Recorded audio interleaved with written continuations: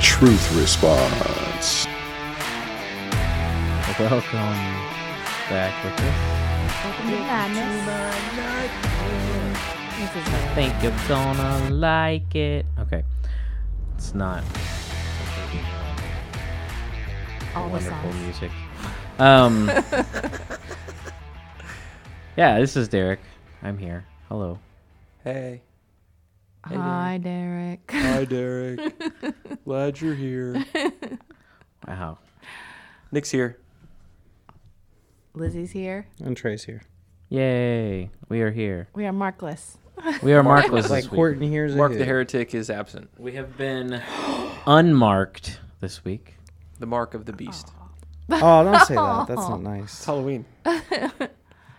Yeah. Yeah. Dress him like a beast, and he could be the mark of the beast. Wow. Poor guy. Can you believe it's already like Halloween? Nah. I Where is feel this like year we gone? just Yeah, I feel like we had just had it. Halloween. We just Like, had Halloween. Yeah. I mean, we went from 2020 Halloween. and 2021 being like the longest years of our lives, Yeah. and then 2022 has just gone. Like it just Yeah. disappeared. The days will be shortened. Yeah. The next time we do a recording, it's going to be November. Ooh. Right. That's, Right. Yeah, we're not doing one next week, though.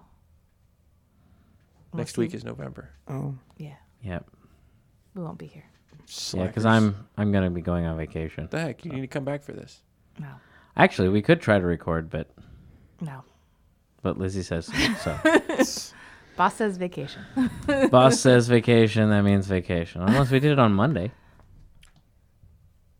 Welcome to my No. Monday. No. So, what do we got for this week? Halloween.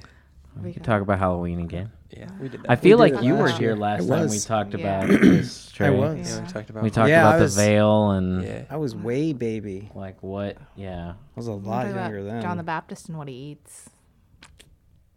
That was focus. I was fresh. Focus and honey. Yeah. Is that what you guys are talking about this week in class? Yeah.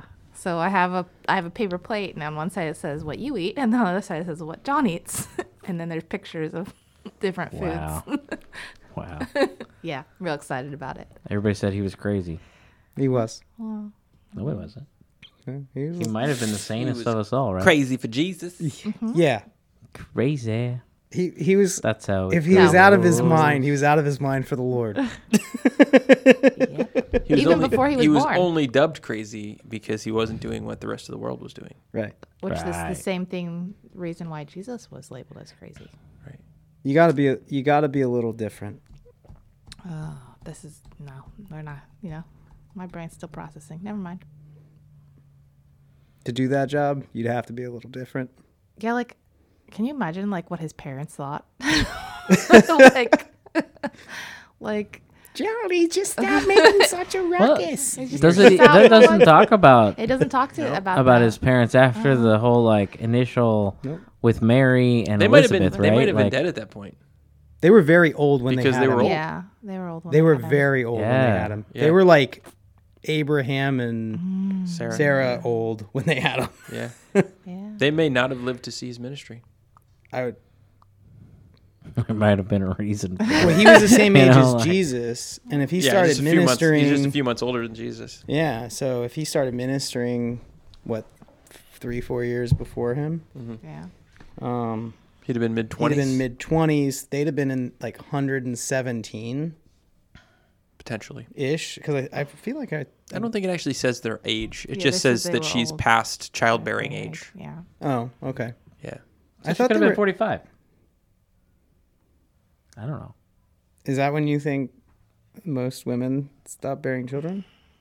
Dude, 2,000 years ago, things were very different than they are now. That's true. I have no idea. They probably I'll be bore children honest a with lot you. later. Yeah. I've got no clue. We're probably way more screwed up now. I mean, we were okay with kids having kids 100 years ago.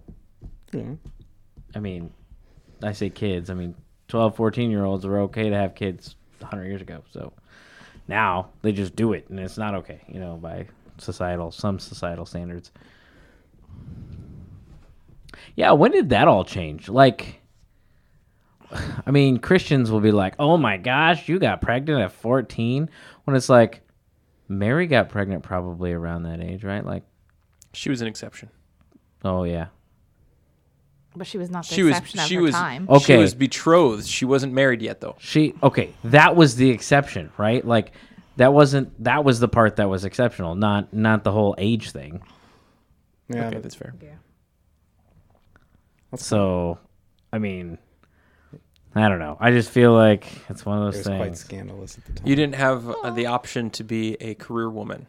They hadn't burned their brows yet. I don't even think they'd invented them. Probably not. I think they just used like fabric. Well, wrap. not you don't need one when you're like 12.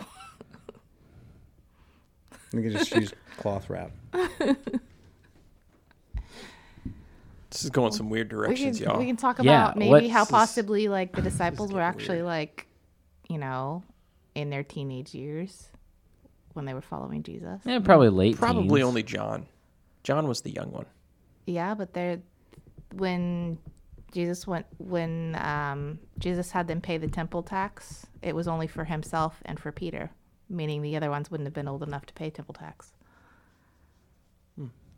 Which would mean that they were under what, 16? Or maybe they were 16, just on 18. their own. Jesus is like, well, I count my fish. Well, it's Look at probably yours. if anything, it would be under 20, not Under 20, 16, that's because fine, yeah. almost everything that, like when Scripture talks about Jewish people being of a certain age, there's like the 12, 13, and then there's the 20, because like- you weren't army capable until 20. 16, I think 16 though was like the age where it was like you would go into business, start learning stuff with your parents, and still be underneath. Right, but you would still be under age, Yeah. Well, kind yeah. of, generally speaking. I mean, they didn't count them as Yeah. a certain grouping. Like, if you look at the whole Old Testament, like, that's the boring part that nobody wants to read. It talks about how, like, you know, what is it, Leviticus or Numbers? That's the boring one. Please One of tell them. us One of more. them gets boring, right? Like, Leviticus it is the law. Numbers is building the temple. And Deuteronomy. Okay. The tabernacle. So Deuteronomy all is of the second book above, law. right? Deuteronomy, second book of law. All of the above probably talks about it. I think Numbers is actually what I'm referring to. But it talks about, like, counting the people, right? Like, and this is how many was in this group of this group, you know, and It that had numbers, so it was probably numbers. probably Numbers. Yeah. You're right. You're right. Shows you how on my brain is right now. Yeah. On. Oh. Lots of things we could talk about. What are you talking about this Sunday? Or what did you talk about this Sunday? I didn't preach this Sunday. Well, when this Will comes did. out, you will have. This Sunday is going to be Outreach Sunday. Oh, okay. We're talking So, about our what are you talking partners. about? We have 4 partners coming in. Yeah. Focus is on family and kids specifically. So we've got our partners from 4 Kids, and then Hope 4 Kids, and then Better Together, and Pregnancy Resource Center. So there are varying different capacities of how to serve. Cool. So you've got substance for birth, right? That all lives matter. I don't know if I can say that aloud, if that's allowed anymore, but all that. And then we've got We're not politically correct here. Life so it's starts okay. at conception. Yep. And then we've got the whole, well, if it doesn't work out, you've got the whole foster care thing. And then Better Together has the whole mitigating foster care, keeping families together. And then 4 Kids is a foster care agency. Yeah. So is there going to be any message attached to it? Or? Not really. Just like an It's going to be a round table. So these guys, we're gonna talk about. We'll do the intro with them, who they are, what they do, why they do it, kind of thing. we should do one of those with everybody here. And then I At want to some point. talk about my big question to hit them with is what's the number one issue facing kids and families in our community?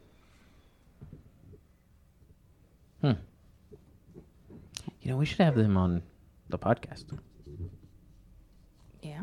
on occasion. Like, Sure. maybe cycle some in. I don't know. Not If enough. you guys would be need interested to- in hearing We from need to local expand ministries. our viewer base, our But that listener might be a base. way to do so. Yeah, that's true, As too. they plug us Yeah. in some of their social media. Yeah. Boom. Sorry, Mark. So Let's talk about that question. That's a good one, right? What's that dirty look for? What question? What's the number one issue facing our kids or families today in our community? I have an answer. Go. Okay. Not enough God in the house. Okay. How about not enough dad in the house? If I mean, you're right. if I'm you- not saying yeah, you're wrong. like I'm but, going like, back to the.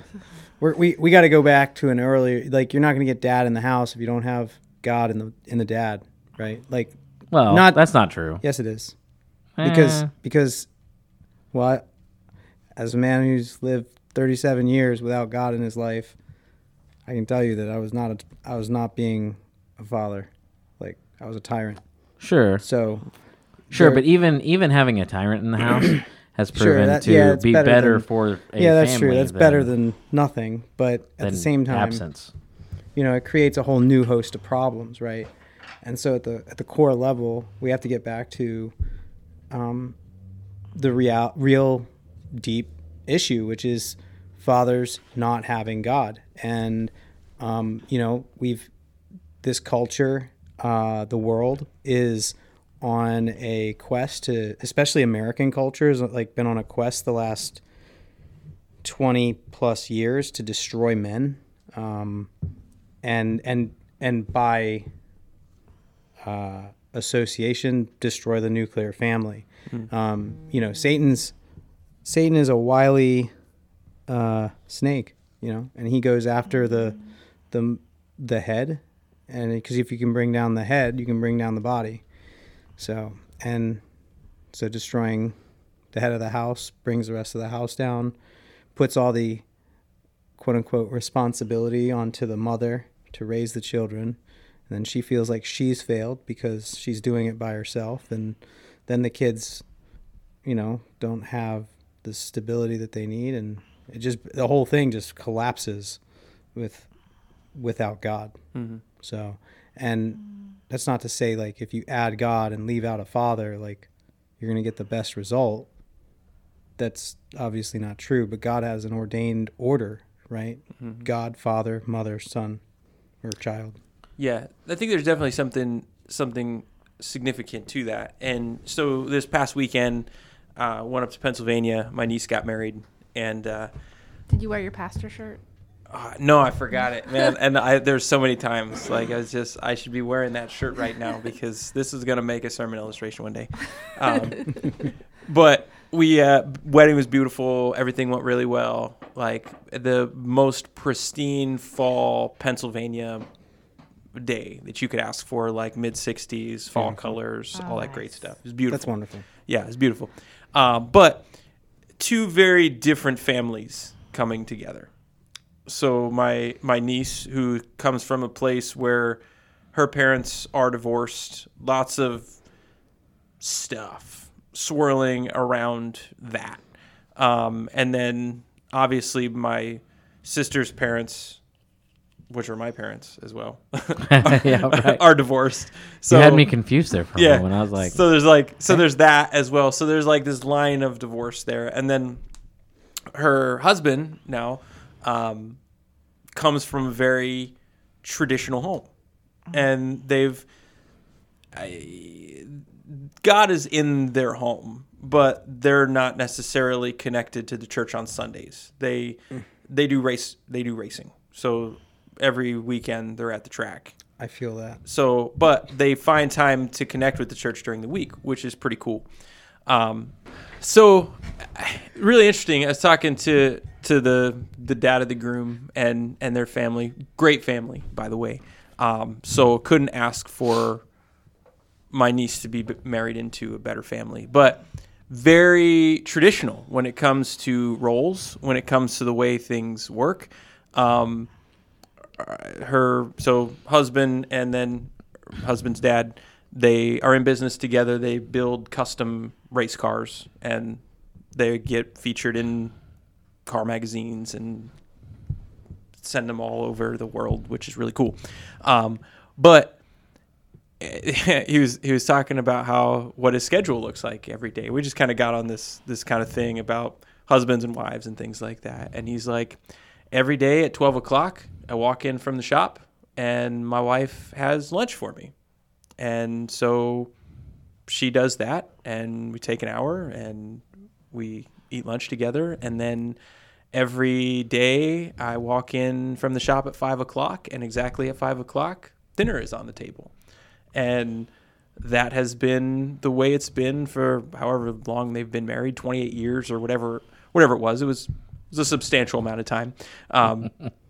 So he's like, this is the way it is. And we talked about finances and their approach and living in that debt-free way and things like that. And we really agreed on a lot of what marriage should kind of look like at least from a biblical standpoint. And it's worked really well for them. And then you've got the other side, which is my crazy family, where marriage never looked the way it kind of should, where you could see there were very defined lines and roles in their marriage, and they both leaned into those roles, and they both accepted what those roles were. They weren't glorious, they weren't glamorous, they weren't, it wasn't any high frills, but they both submitted to one another where submission was due, and they relied on one another in order for it to work together. And then you've got the normal American family, which is it's all about what I want when I want it. And it's all about us having all the stuff in the world and, all of those kind of things. And it was just a really interesting conversation to have. And I'd done 6 weeks of counseling with my niece and her now husband. And we touched on a lot of these topics. And then to find that he has had a lot of those things modeled for him was really encouraging. The question I have is, how did she feel about it? What's that? How does she feel about Is that kind of lifestyle? Is that the expectation? Well, of her yeah, as well? that's. I'm a little concerned that there might be some of that pressure put on her to do that, and then there is the whole actual pressure, or her feeling like there is pressure. No, when there I don't isn't? think she feels like that. Okay, I don't that's think good. she feels like there's any pressure. Maybe at some point there will be, and I would think maybe when kids come, because she is the primary breadwinner when it comes to that. She's a RN, makes really good money, has a really great schedule. She's going to be the one that brings home the bacon, and at least until her husband would take over the business, if that is what they would do.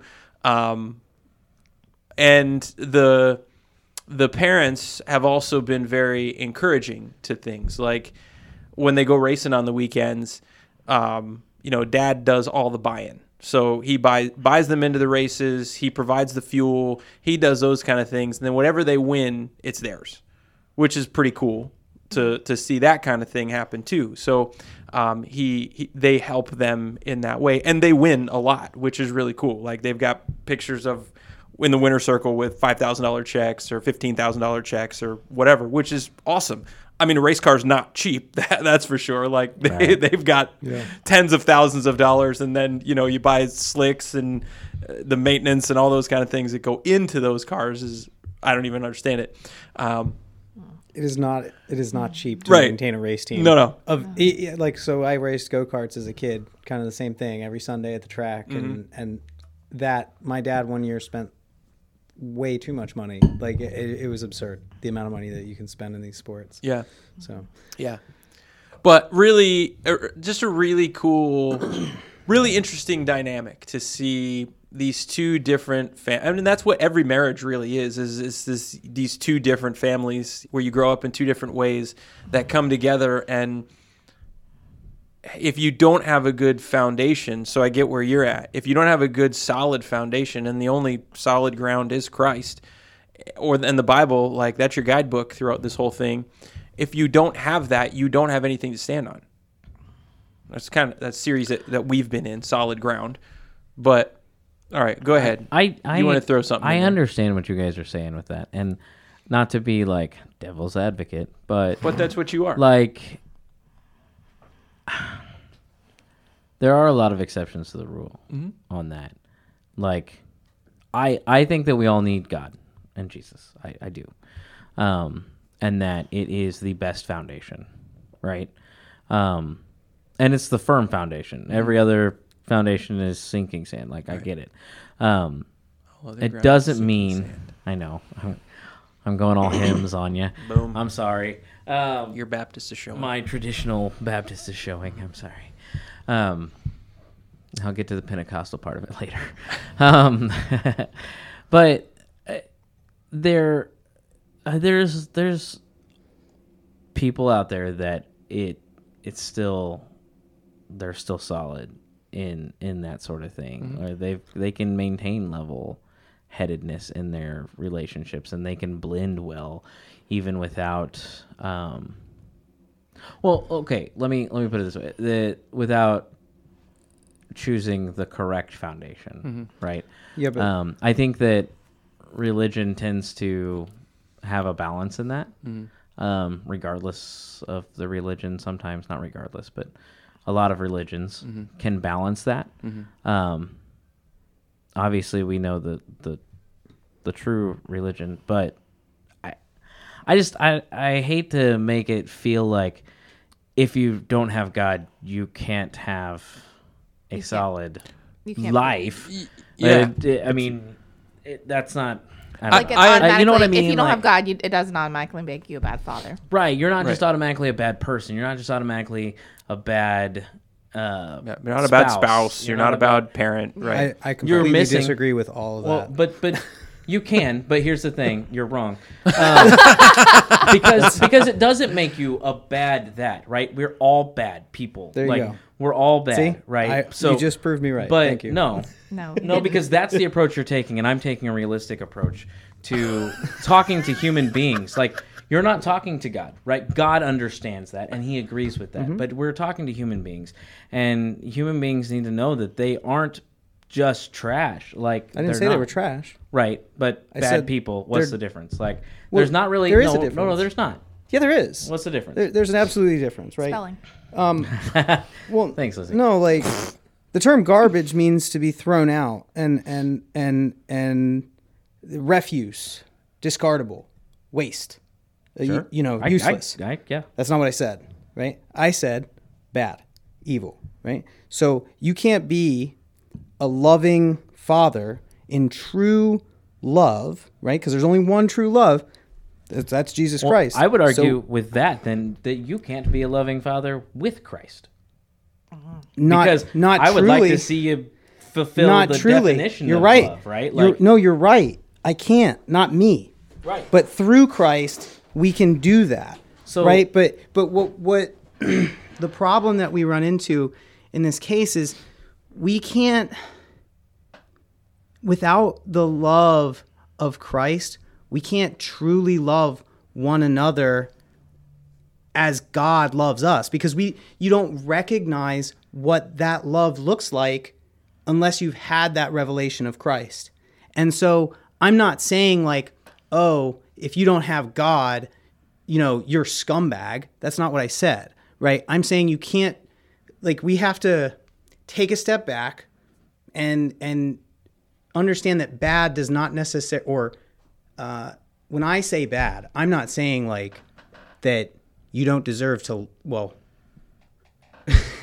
we don't, but I'm not saying like we can discard you, right? Like, I don't discard you, but we have to acknowledge that God knows how to love us best, that there's one right way to do it. And without him, we're not going to be able to love our family in the way that we're supposed to. And that's coming from 36 years of experience not loving my family the way, and I was trying my best. Okay? I was trying my best. I thought that I had it all, like I was trying to hold it down, and I can't. Right, you had a missing piece. And I'm not saying that that's not the case. However, I am saying that not everything that you did was wrong or bad or whatnot. You could have been loving your kids, just not perfectly, right? Like, you could have been loving your family, just not perfectly. And I think that when we're talking to people that maybe are on the edge of this whole, well, what is this Jesus thing all about? Or even people who maybe are married to a spouse that doesn't believe. You don't want people to think automatically that this person is bad just because they don't have Jesus, right? Because We're they're- still bad with Jesus. right, We're just right. So throw that out. Like, that's what I'm saying. Is like we are trying to tell people that there's a better way, right? And that's the foundation, the firm foundation. And the other foundations are sandy, that, like we talked about 2 weeks ago, right? Where that foundation, when you take a little bit out, the house crumbles, right? Of course. But it doesn't mean that attributes and actions and the way you go about certain things are bad. Because we have an inherent nature given to us by God. Right. Right? That and so that being fully human, there are parts of that God gave us he gives us a choice, but he also does give us that desire to do good by one another too. Right? Like there's and that's what we're in constant conflict with. And usually we choose to go with ourselves other than other people. And that's not to say that once you're saved or once you've accepted Christ and repented of your sin and put your faith and trust in Christ, that you're going to be like magically the perfect parent. That is Right. so not true. And I can tell you from experience, it's not true. That doesn't work like that. Okay. But if you can be the best parent, you can try to be the best parent you want by yourself, you're going to fail. But that's what I'm saying. Like that's not the different part, right? The different part is that we can hope to be better because our foundation's not going to fall out from under us. However, sure. we still can fail as Christian parents. So that part didn't change, right? Like we can fail as Christian parents. It's Absolutely. a possibility.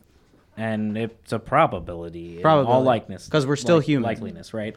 So, and so that's the part that doesn't change. I'm just trying to say, like, hey, you can be a decent husband and you can be a decent parent and you can be a decent friend without Jesus, but you can't be the best one, right? Like, you can't be the best of that. You can be a decent one. I know decent human beings that don't love Jesus. I do.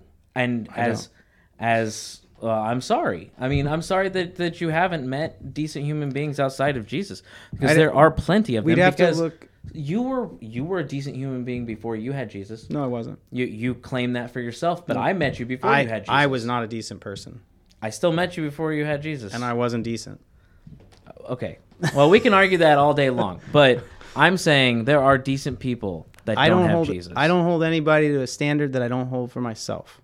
So I understand that, but you they're know not what I playing mean? by the same rules They don't because they don't understand yet. But No, I- they're not I- playing by the same rules. they don't have to play by the same rules, but they're playing the same game. Okay, so we can. That's starting to get into like subjective reality. Okay, which is not a thing.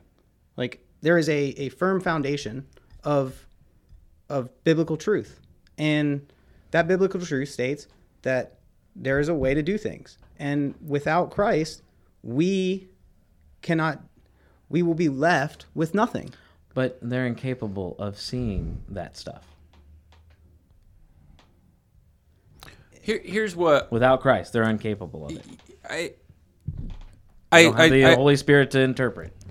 This is going to sound shocking, but I tend to agree a little bit more with you, Derek, but I also understand, Trey, where you're at, because what you find is that all of the traits that make we'll say men, for example, that make a man, husband, father, that make them good, they're all biblical traits. Yeah. They're all things that usually have to be taught, but still are inherent within us. That we recognize, whoa, this is good and this thing's not. Mm-hmm. We can have some of those traits without having the thing that is behind all of that, right? We can...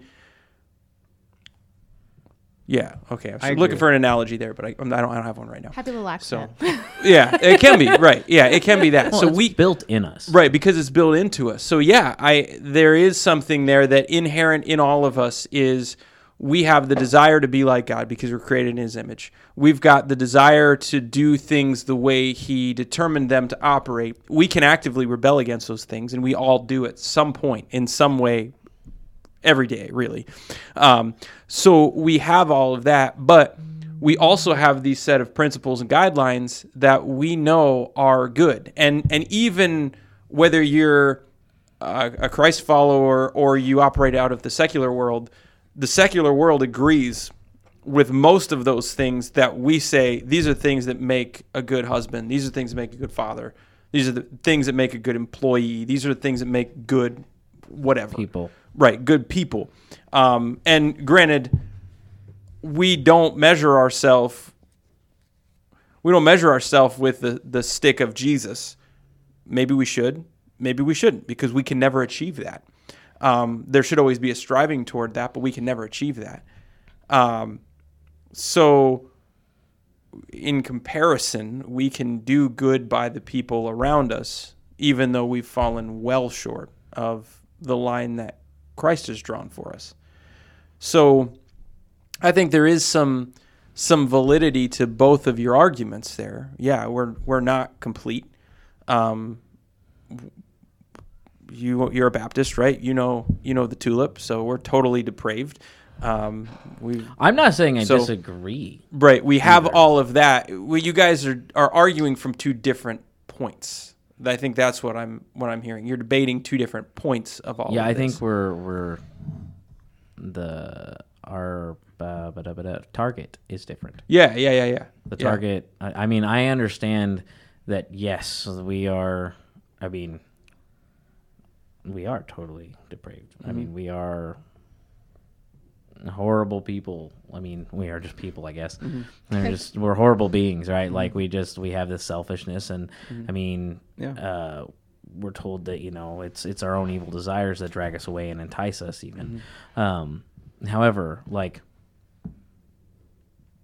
that's something that just not necessarily have to be in the forefront of that communication necessarily. I mean, we all know that we're bad. Like you ask anybody. I disagree with that too. No, we all know that we've done something wrong. We all know that we have done something in our lives wrong. If someone denies that, there we go. Not everybody's. They're just going to deny it out loud. Yeah, right? That's the difference. Not we everybody's prepared to accept cover it. over our sin different ways. Yeah. So we cover over our sin by the blood of Christ, right? Yeah. Other people cover over their sin by saying, I'm a female in a man's body, or I'm a man in a female's body, right? People cover over their sin in a bunch of different ways. Everybody's covering it over. Yeah. Well, look at evangelism, right? Like one of the tactics in and your stereotypical evangelism, street evangelism, is the whole. Well, have you ever stolen a piece of gum from a candy store or whatever? And well, that makes you a thief, right? Oh, that's bad. Yeah. So have you ever told a small lie to your mom? Well, that makes you a liar. And everyone knows those things, right? We all know it. Whether we want to live our lives like it's a horrible thing or not, or whether we want to be covered by the blood of Jesus is different, right? But we all know that innately.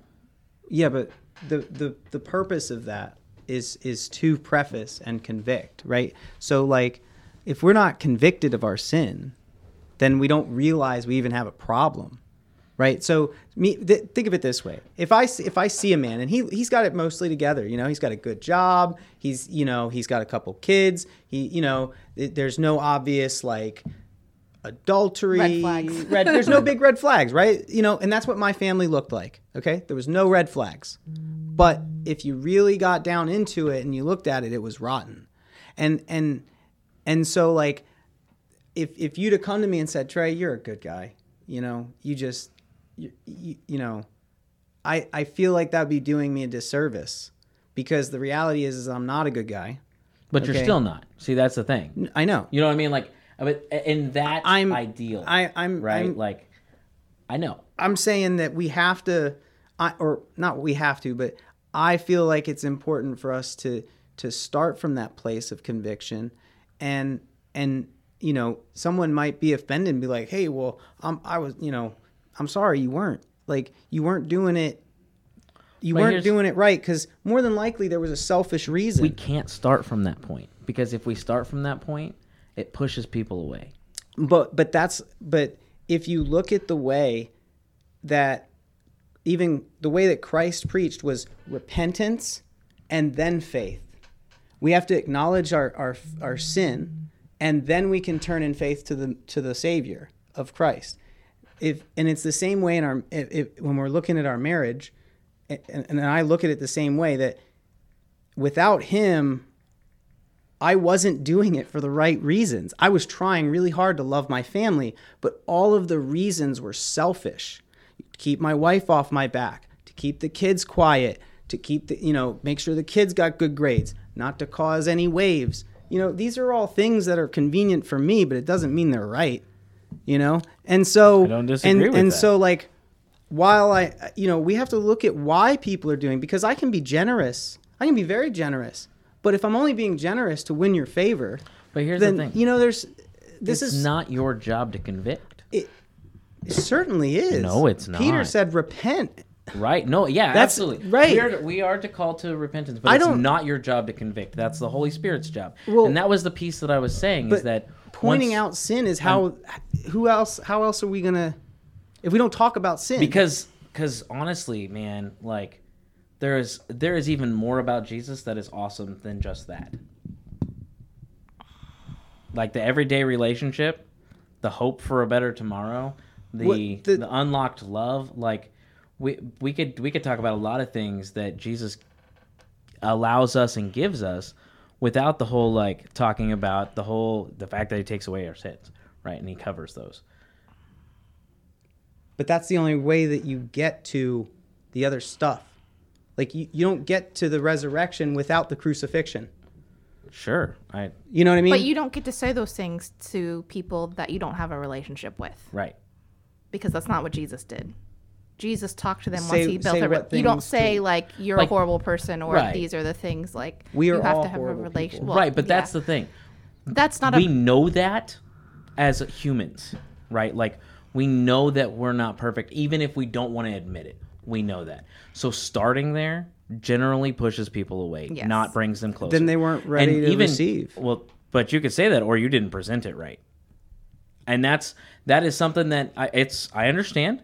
Look, dude, I've struggled back and forth with those two different methodologies, and honestly, like, it's better to be like loving towards someone, and then once you are in that, and you are in a place in their life to speak, then getting into that nitty gritty, right? Because if not, right, Jesus is different. You can't compare this to Jesus, because Jesus is the God of the universe. So like when He spoke to someone, they felt that unlock, right? It wasn't just like you and I. We don't have that power. Like we don't have that ability where we have where the we Holy speak Spirit in into us somebody that and say, that "Look, does those things." is anybody else has anyone else thrown a rock?" Well, But no, the- I won't either. Like, but get the- up and sin no more. Like, that He speaks with an authority, and He speaks with a forgiveness that we don't have the ability to do. Right. Therefore, whatever He says and does, like, as much as we need to strive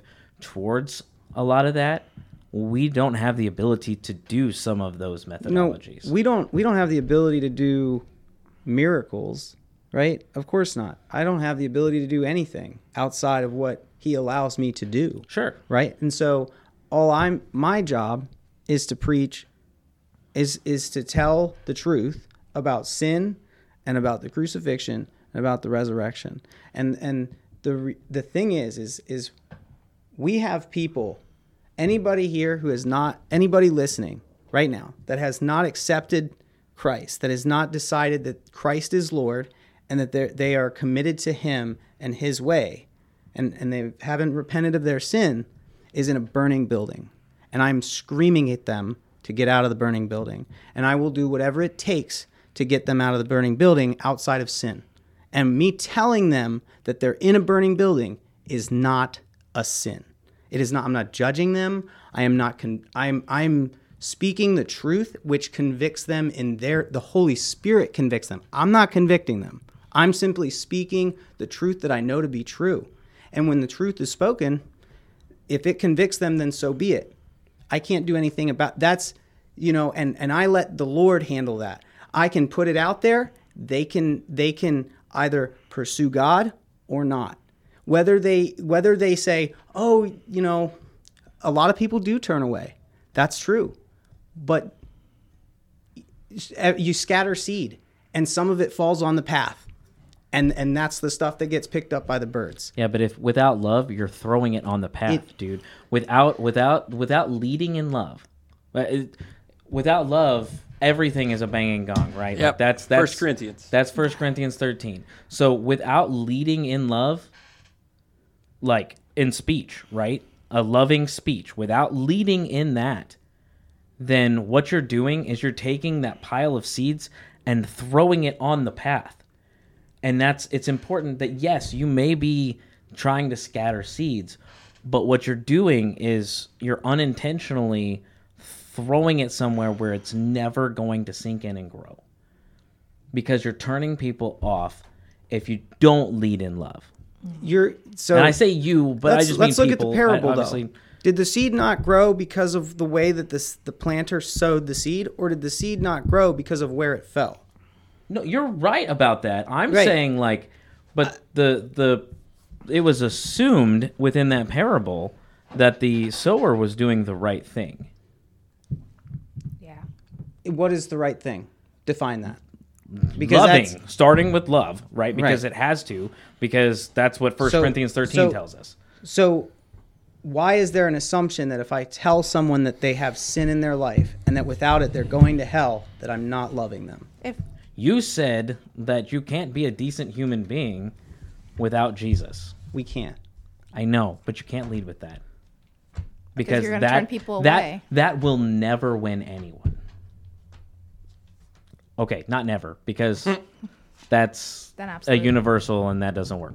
But 99,000 times out of 99,001, that's not going to win people. Because it's not, who cares? Who cares what you have to say? Secondly, not you, but I mean, me too. All right, I'm pointing this at me too, right? Okay, so who cares what I have to say, right? Like, number one, who am I? To anybody that doesn't know me, who am I? I am a nobody, right? So I haven't even earned the spot to speak into life. Now, if they're on here, sure, they have tuned in. Yeah, I that get was my assumption. No, and I get that. To some degree, I We're get not that, on the right? street. I understand. This is But in all fairness, this is your third, fourth, fifth time to be on here. We've been doing this for 2-3 years, right? So I mean, to some degree, there's some of that, right, in there. I'm not saying I should be doing this way either, but I'm saying the first things first.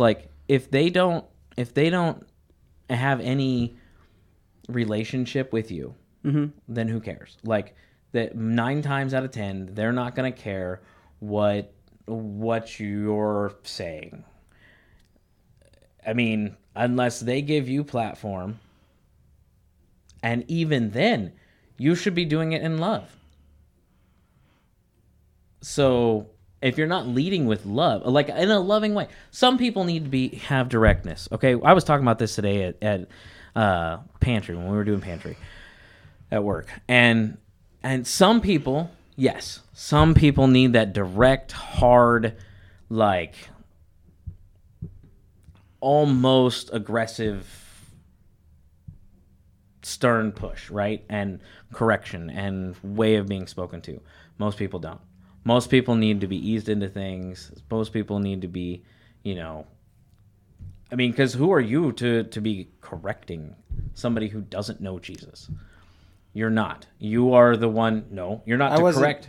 What did I do to correct someone? Well, you're calling out people's sins, right? Who are you to I'm calling correct? out sin in general, all sin. As in, Okay. You know what I mean? The challenge is just culturally, our culture doesn't have a great concept of sin. When you use the word sin, it doesn't mean anything. That's true. It doesn't mean what it's supposed to mean, right?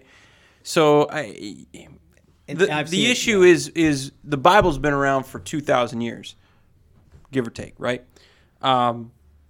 So all of these words and the concept of church and the concept of Jesus himself, right? This has all been ongoing for 2,000 years, and the church has done a really bad, for the most part, the church has done a really bad job of representing who Jesus is.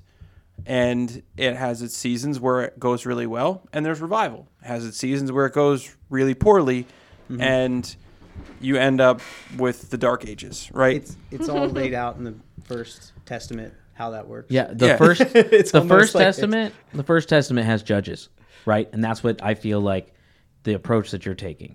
No, right? that's- That's I'm not. that's the sounding of it. For somebody who's been a Christian his whole life pretty much. Like that is the sound of it. No, I mean, I'm and not. maybe it's I'm just not because judging I'm not anybody. No. I'm The whole like that approach is the judge's approach. You were called to do this. Boom. This is the commandment. Boom. This is the Jesus that's- didn't act like but- that. That's the difference. If I tell you, this is what Jesus said, right? Jesus said to, love your neighbor, right? And we're not loving our neighbor, okay? Then, especially if it's a brother. Now outside, right? That's what I'm those talking about. probing is non-Christians, questions, right? I'm talking specifically right now those- about non-Christians. Those probing questions is if it were me in outwardly, that's more how I'm going to address it, because I understand that like someone who's not Christian does not hold sin in the same view that I do. In fact, most secular people think it's kind of a joke. Like they're like, "Pfft, whatever, like who cares, and that really troubles me. Billy Joel said it. I'd rather laugh with the sinners than cry with the saints. And that Only the good die young. that breaks my heart, and I would tell them that, and I'm as much as blunt as I am. I'm blunt also when I in expressing the sadness that would bring me, or the love that I have for them, and that I don't want them to perish. That's not what I want for them. That I'm trying to speak truth to them and share with them, because there's a certain point where things potentially devolve and they think that I'm, like you said, that I'm being a judge, and I'm not a judge. I'm just speaking truth, and we've all sinned. We all have to face judgment, and if we're feeling convicted, then we should hopefully look to rectify that situation. But I don't think we're called to set out to make somebody feel convicted. I don't think that we're That's called not, to do that. no, we're set out No. to preach the gospel. Right, which is that Jesus died so that we could be reconnected with him. Right, but if you're Right. not convicted In the of sin, basics- you have no in the need. basics. No. Well, 'Cause even Jesus started with I the could law. I could live almost perfectly, right? And I don't know. You probably could be saved through the law. Maybe. No. If you kept it perfectly, if it was possible? Or is that where the Well, whole like original sin, that like was born the- with sin thing? That was came the in? point of it, though. Was the point of the law was Is to you can't keep recognize it. you can't keep it. No, Right. no, they couldn't keep the letter Right. of the law when there was only one. Which is why Jesus said, here's the two things you need to focus on. Love God, love others. Yeah. That's what Jesus said. Right. Jesus didn't say you need to make sure that, you tell people they're not supposed to murder. You're not supposed to, your focus isn't to tell people that they shouldn't covet, that they shouldn't disobey their parents, that they shouldn't make... When did I write that? Because Trey said you're not allowed to murder. I'm simply going to the word and saying God says don't murder. I God understand, says, don't be an adulterer. But to Don't an thief, unbeliever, nobody cares what God's word says.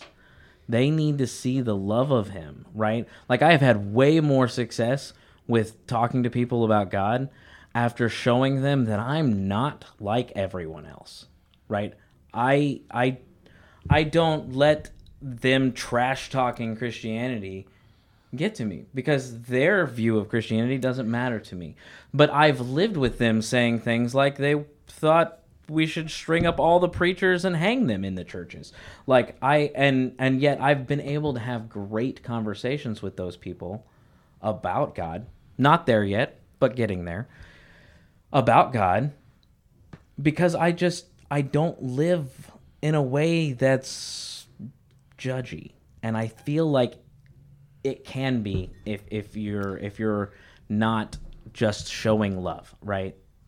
And I am the first to say we need to hold people accountable. Like Mark and I had this argument, right? No, you're not. You're a liar. In the church, Lizzie didn't even want to be here during it. Like it was a big thing. Like in the church, absolutely, I think we should hold each other accountable because we don't want that lovingness. Don't lose that love and feeling. Don't lose it, right? Like wow, this is like the music episode. Like we're bringing all kinds of music stuff in.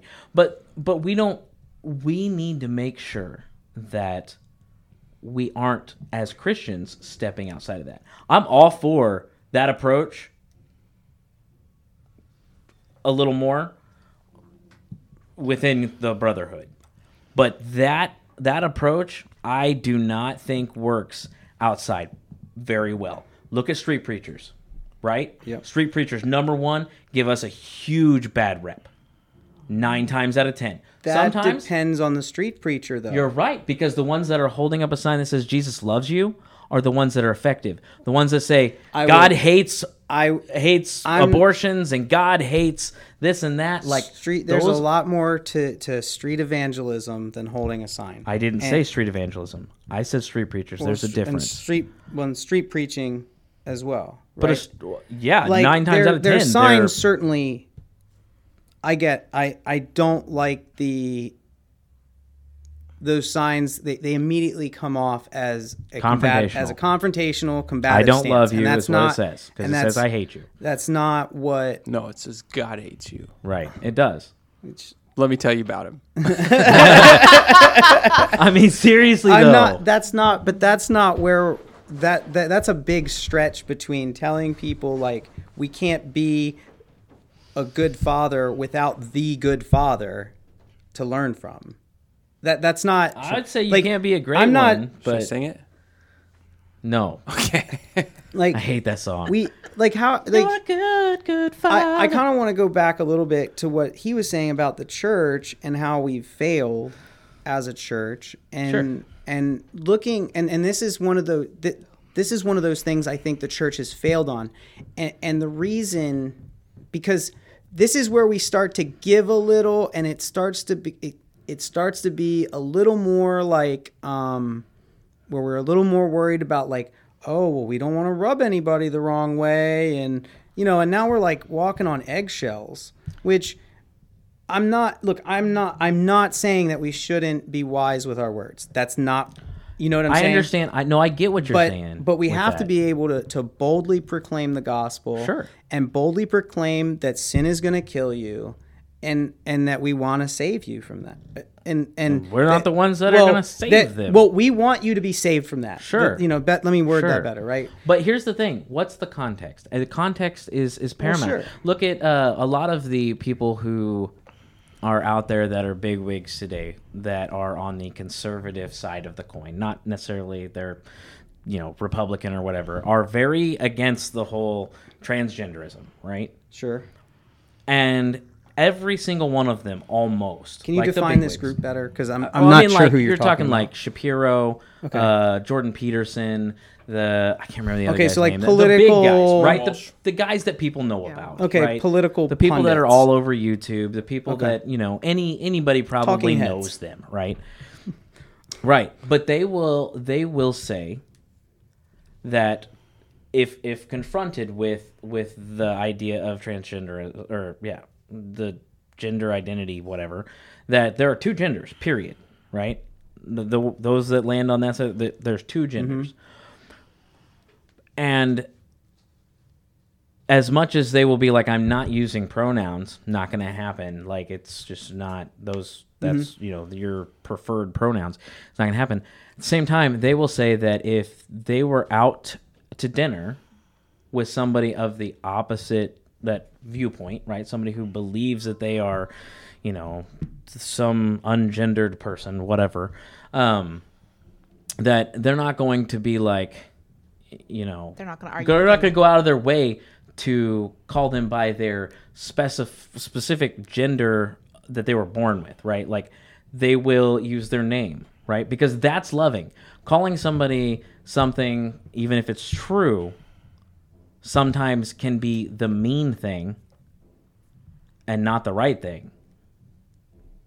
Yeah. Like I could just call you It could by be delivered your in- preferred name, yeah, sure. right? Because that's truth. But I mean, you it get could to be, choose that. It can be delivered in a way that's has malice intent or is. But what I'm combative. saying is calling somebody's sins out,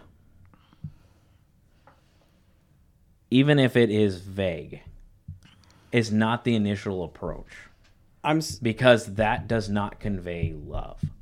I understand that it comes from a loving heart because you want them to be. It's better for them to acknowledge their own sin, right? And that's.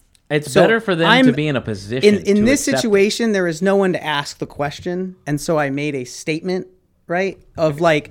Yeah. You know what I'm saying? Like, I understand what you're saying. Like, I'm not going to just walk up to somebody and be like, you're an adulterer, and I know you are. Like, because that doesn't make any sense. Why would I do that to someone? That's not going to help me. The conversation has to already be happening, right? Sure. In order for that part to come up. I'm making a generalized statement about in our marriages, the downfall of the home has really come down to a lack of God, and there's evidence for that. And I just don't have. I'm not going to apologize for saying what is true.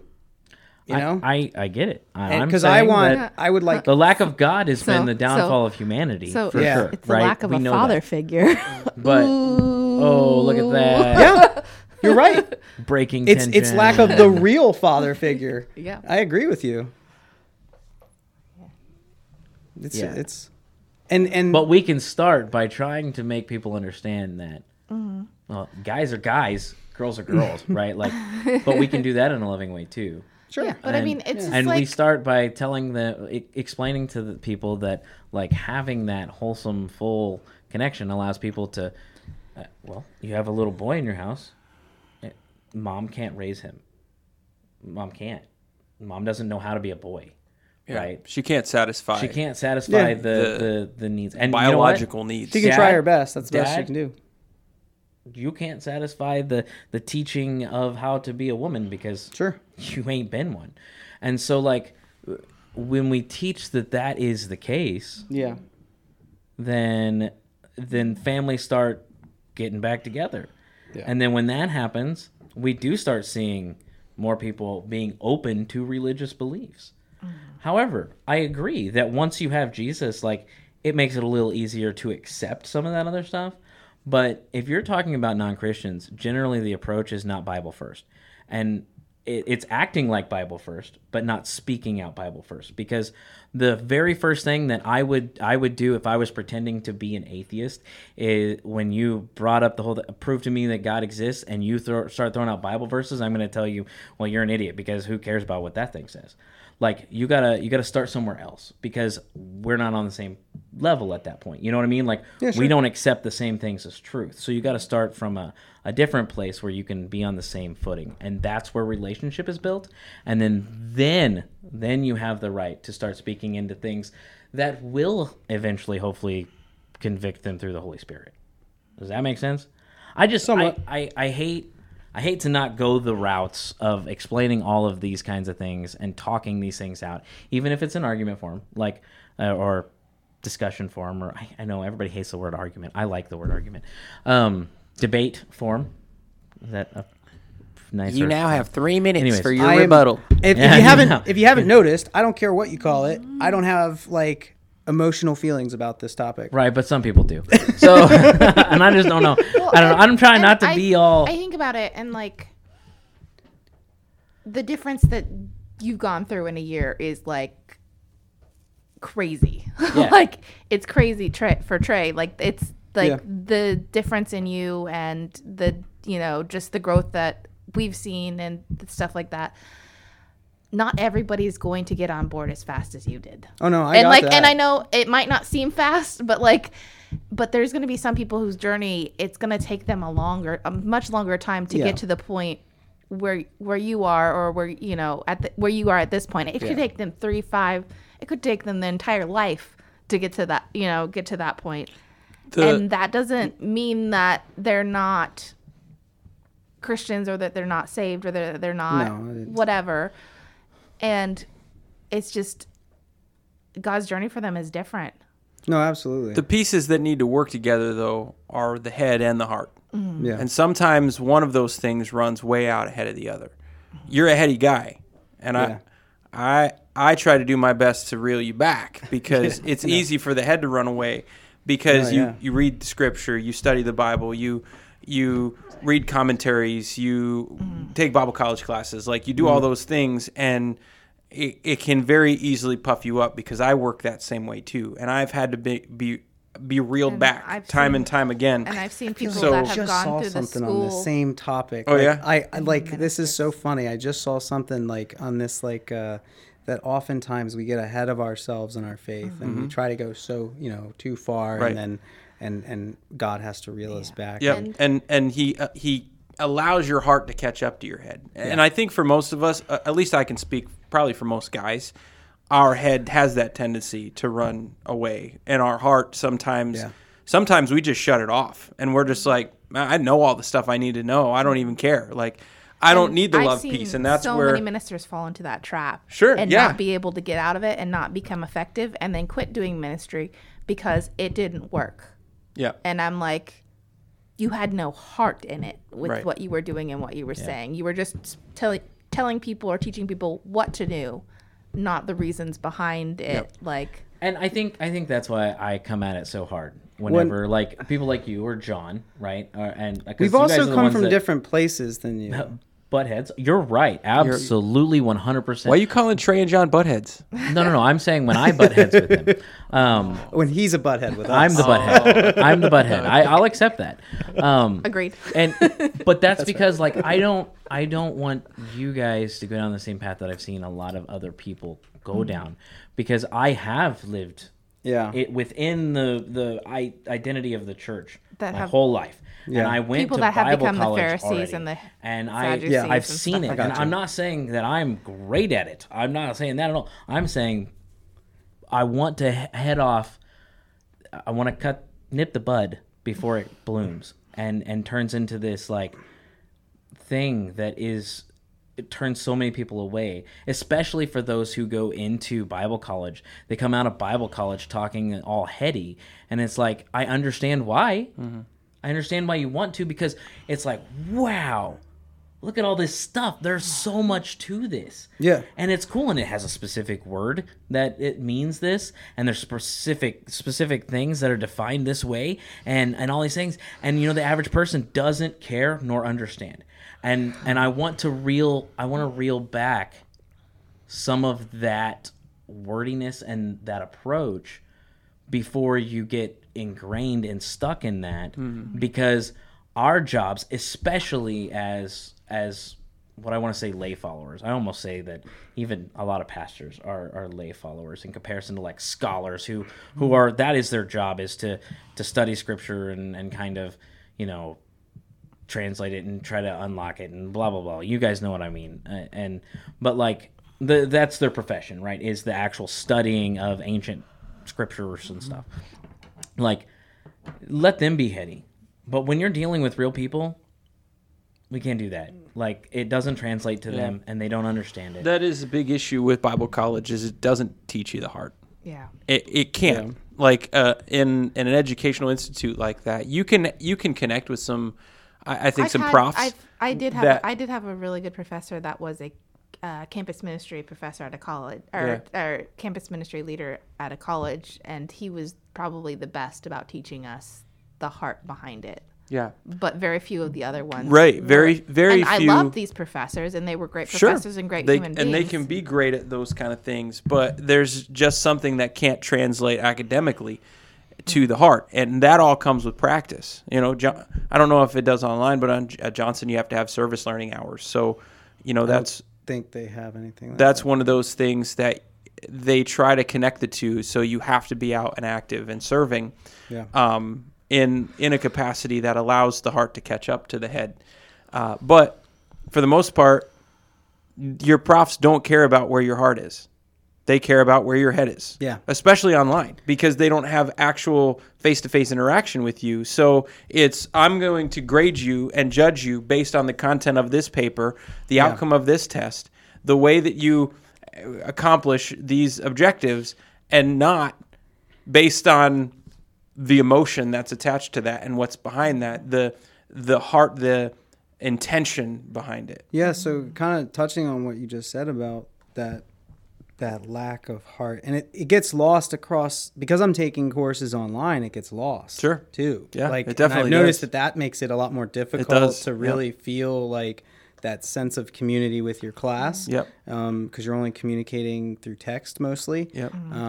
In these discussion forums in Yeah. most cases, because everybody else has either got a job or they're in school full time. So, Right. or they're both, you know. So, but I've been very blessed in the first semester to have, at least for each iteration of classes, one professor who really stood out as being more focused on the heart of what you're writing rather than the scholarly, not so specifically scholarly. And they actually ironically fit my professors so far fit one of two categories. You have like middle-aged to slightly over middle-aged male professor, doctors, and then the probably in the 60s female doctors. And the female doctors seem to be much better at focusing on the heart, and the men seem to be much better at focusing on the mind. It's almost kind of weird in that dichotomy. And it's almost like they were designed that way. Yeah. Well, and it makes sense. Well, that's my husband. What do I think with my head or my heart? Yeah.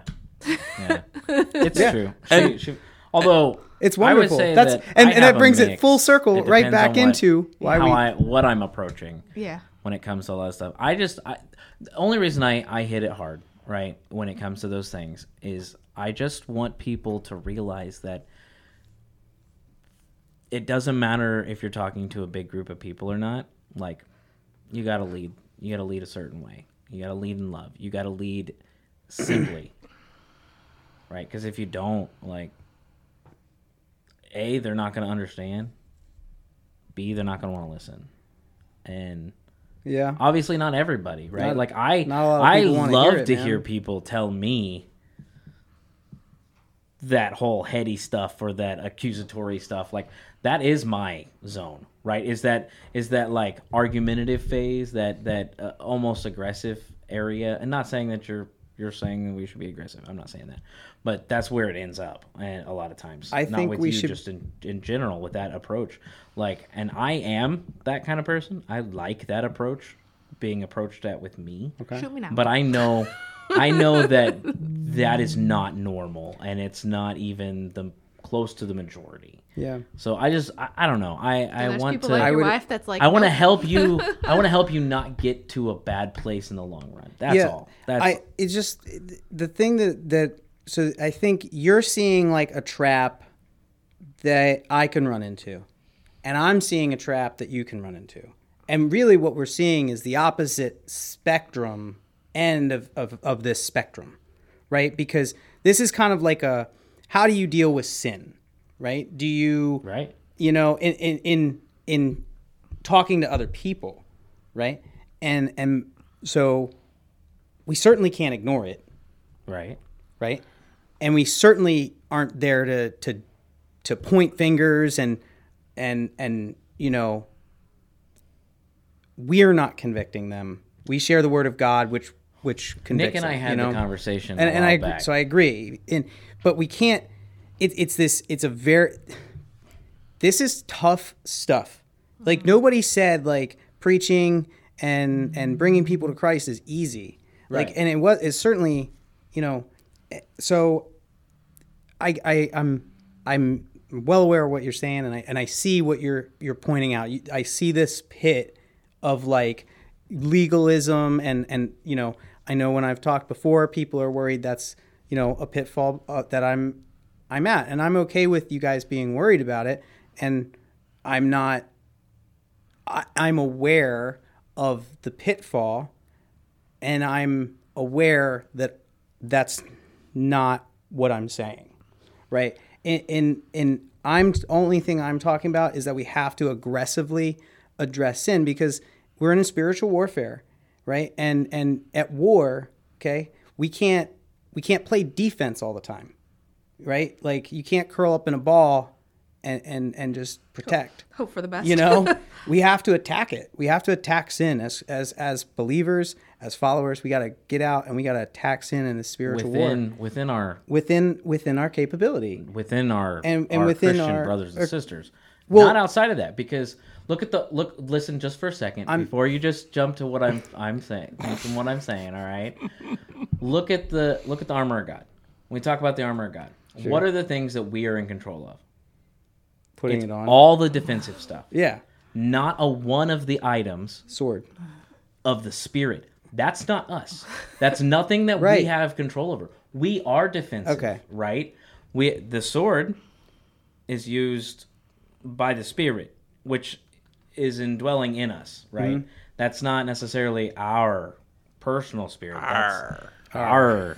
Yeah, It's not it's a a pirate. rapier now. It's not a pirate. For those of you who are nerds and know weapons and pirates, and anyways, that's the sword.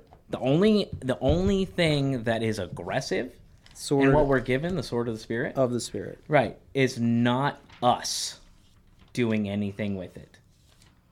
Do you have to Sharper than a double-edged Do you have to cooperate with the Spirit? You have to accept it. Do you have to cooperate? Like, does the Sure. Spirit work without you doing anything? Yes, abso-freaking-lutely. If It's you, all throughout the Old Testament. Look at it. It still Spirit- requires obedience. The Spirit requires obedience. there we go. But does it? No, it doesn't, because the Yeah. Spirit can come and go and move. Not It now, came but, and went because of obedience. But didn't the Spirit, which of God, harden Pharaoh's heart? If I, Wouldn't that be the same thing And he was obedient to it. to the hardening? As was It wa- but as it was were the made judges. hardened. They were obedient to the coming of the Spirit. David was obedient, and that is what made it effective. Okay, but what are we talking about obedient then? I'm talking about cooperating with the Spirit in speaking. So In speaking obedience would be truth. pointing back to Scripture, right? Right. Like, there is nothing outside of the Scripture. Y'all, we don't argue from the Bible here. Right. We make up okay, our own crap. yeah. Anything that you can consider obedience that is outside of Scripture is not obedience. Period. That everything has to be measured by the Scripture. I'm saying Scripture Scriptures- doesn't say Scriptures call calling people, out people's sin I'm not first. calling out an individual's sin. Okay, I'm calling out sin and the need to repent of sin. Okay. Which And the is, key there is all the way back to probably minute 3. Is our context doesn't have a good understanding of what that is. Yeah. So in Yeah. order for us to be able to approach it appropriately, we need to get to a place where we can accurately define it to the people around us. And the way we do that is through a loving approach. It's both heart and head operating in unison. And that is where I think the Spirit meets us, is when those two things come together. That's where the sword begins to operate. And the sword is what convicts, and the sword is what compels. It's sharper than a two-edged sword, able to separate bone and marrow. And that is what the Spirit does. So we wield it best through obedience. Our obedience to operate within the confines of our calling, and the way we are to operate as followers of Christ. And you find that Jesus, he is harshest to those who operate in the church, and he's very loving to those outside of the church. And it's not that he doesn't love the people in the church, it's just that they've completely abandoned him and rebelled against him and rejected him. And that's not even saying for us in our context that everyone in the church has rebelled and rejected, right? Obviously, the church has done something right for there to be 3 billion people that believe in Christ, or at least call themselves Christians. Maybe that's a little bit loose, and for there to be billions upon billions of people since the birth of the church that have operated in a way that helped facilitate its growth. So,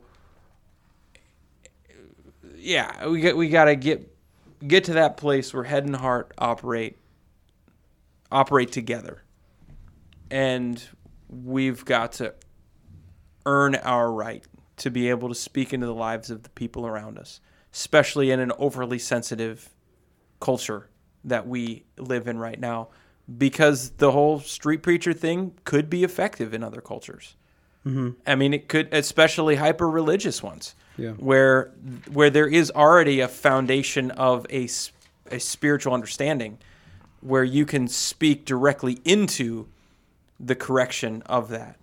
That might be more effective there. But we live in a place and time and culture where we don't want anything spiritual. We spiritualize things that aren't spiritual and don't want spiritual things in our lives because we can't see, hear, feel, taste, touch those things. And so we're going to reject that because I don't want to have to answer to anybody other than me. Backpedaling a little bit before we land this plane.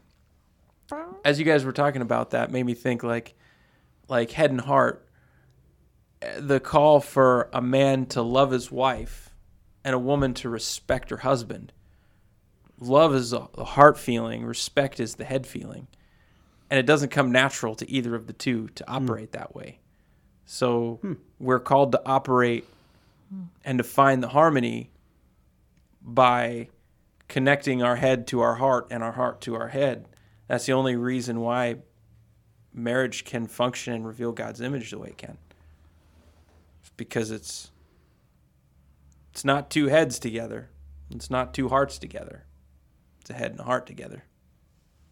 Yeah, I like how it all kind of circles back to man and woman need each other to complete that home together. Yep. They can't raise kids just the one of them. Right. And it's not ideal. And it's not ideal when you have multiple parents in the mix either, because you've had a fracturing. Because then it's like, what head do I listen to? Which heart do I listen to?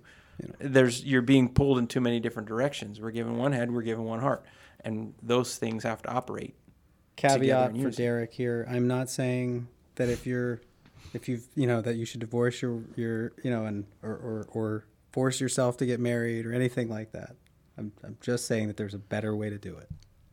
That's it. There's one ideal way. Anything else less than that, we have problems. Yep. As evidence in my children and my family as well. Yeah.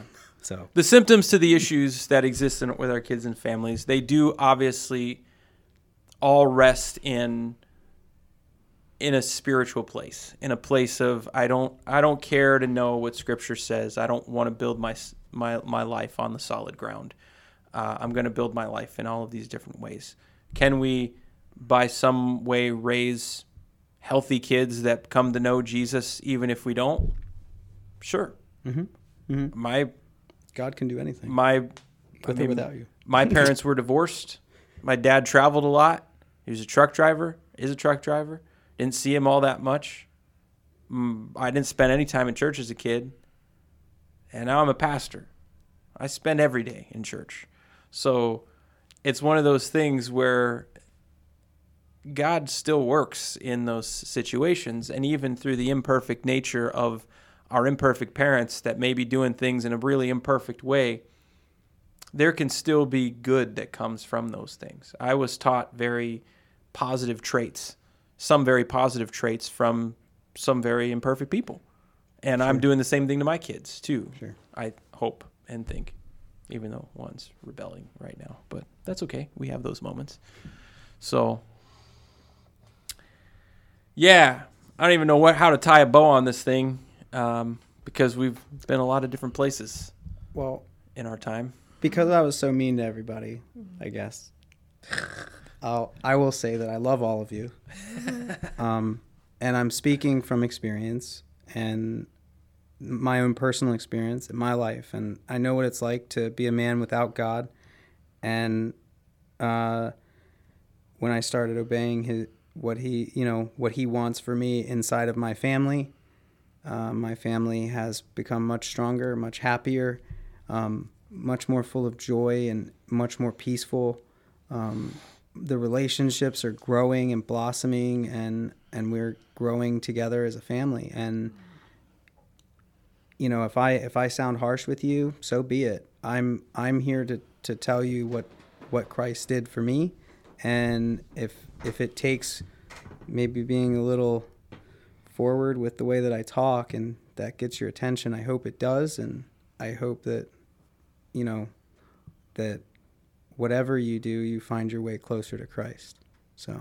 And the way that you said that there, in comparison to the way that you said it originally, is no, seriously though, it's a very good example, and it's the definition of what our testimony is, right? It's that relational piece, that whole, like, I've been there, like what you said. I don't want you to have to go through you the same said things. It perfect. Like I want know to point what out my too, life that we wouldn't have a looked show like. if I hadn't said what I said. I agree, right? But I think that is a perfect Why do you way, think I say right? controversial things to lead? Yeah. I don't need 2 marks. All right? I don't need 2 marks in this room. I am a very... But what I said wasn't untrue either, so... No, but the way you said it the second time... No, but seriously, in all seriousness, like, the way that you said it the second time is how we should all approach it. Mm-hmm. Absolutely. This is what God has done in my life. And as you start unveiling your personal experiences with God, that's when the Spirit convicts them. Yeah. Awesome. These 3 remain: faith, hope, and love. But the greatest is love. Amen. Let it be so. Y'all, if y'all have a question, comment, concern, or want to share one of your emotional outbursts with us, you're welcome to do so at thetruthresponse@gmail.com. Or I'll give you Derek's cell phone number. It is, no. Don't give him my number. I might get him an angry call. Yeah. I don't know. So, hey, Derek Tennett's cell phone number is... we would love to hear from you guys. If you have anything that you'd even like to hear us talk about, we'd be open to discuss that. We might not have answers, but we will have a good time discussing and hopefully offering a solution somewhere along the way. Otherwise, look forward to chatting with you guys again real soon. Have a great week, and God bless. Hey, thanks for joining us. Make sure to subscribe and give us a like on iTunes and Spotify so that you will never miss a show. And while you're at it, check out our Facebook and Instagram pages and make sure you tell your friends about this show. You don't want them to miss out on the truth, because we are all about the truth here. Thanks for joining us this week, and God bless.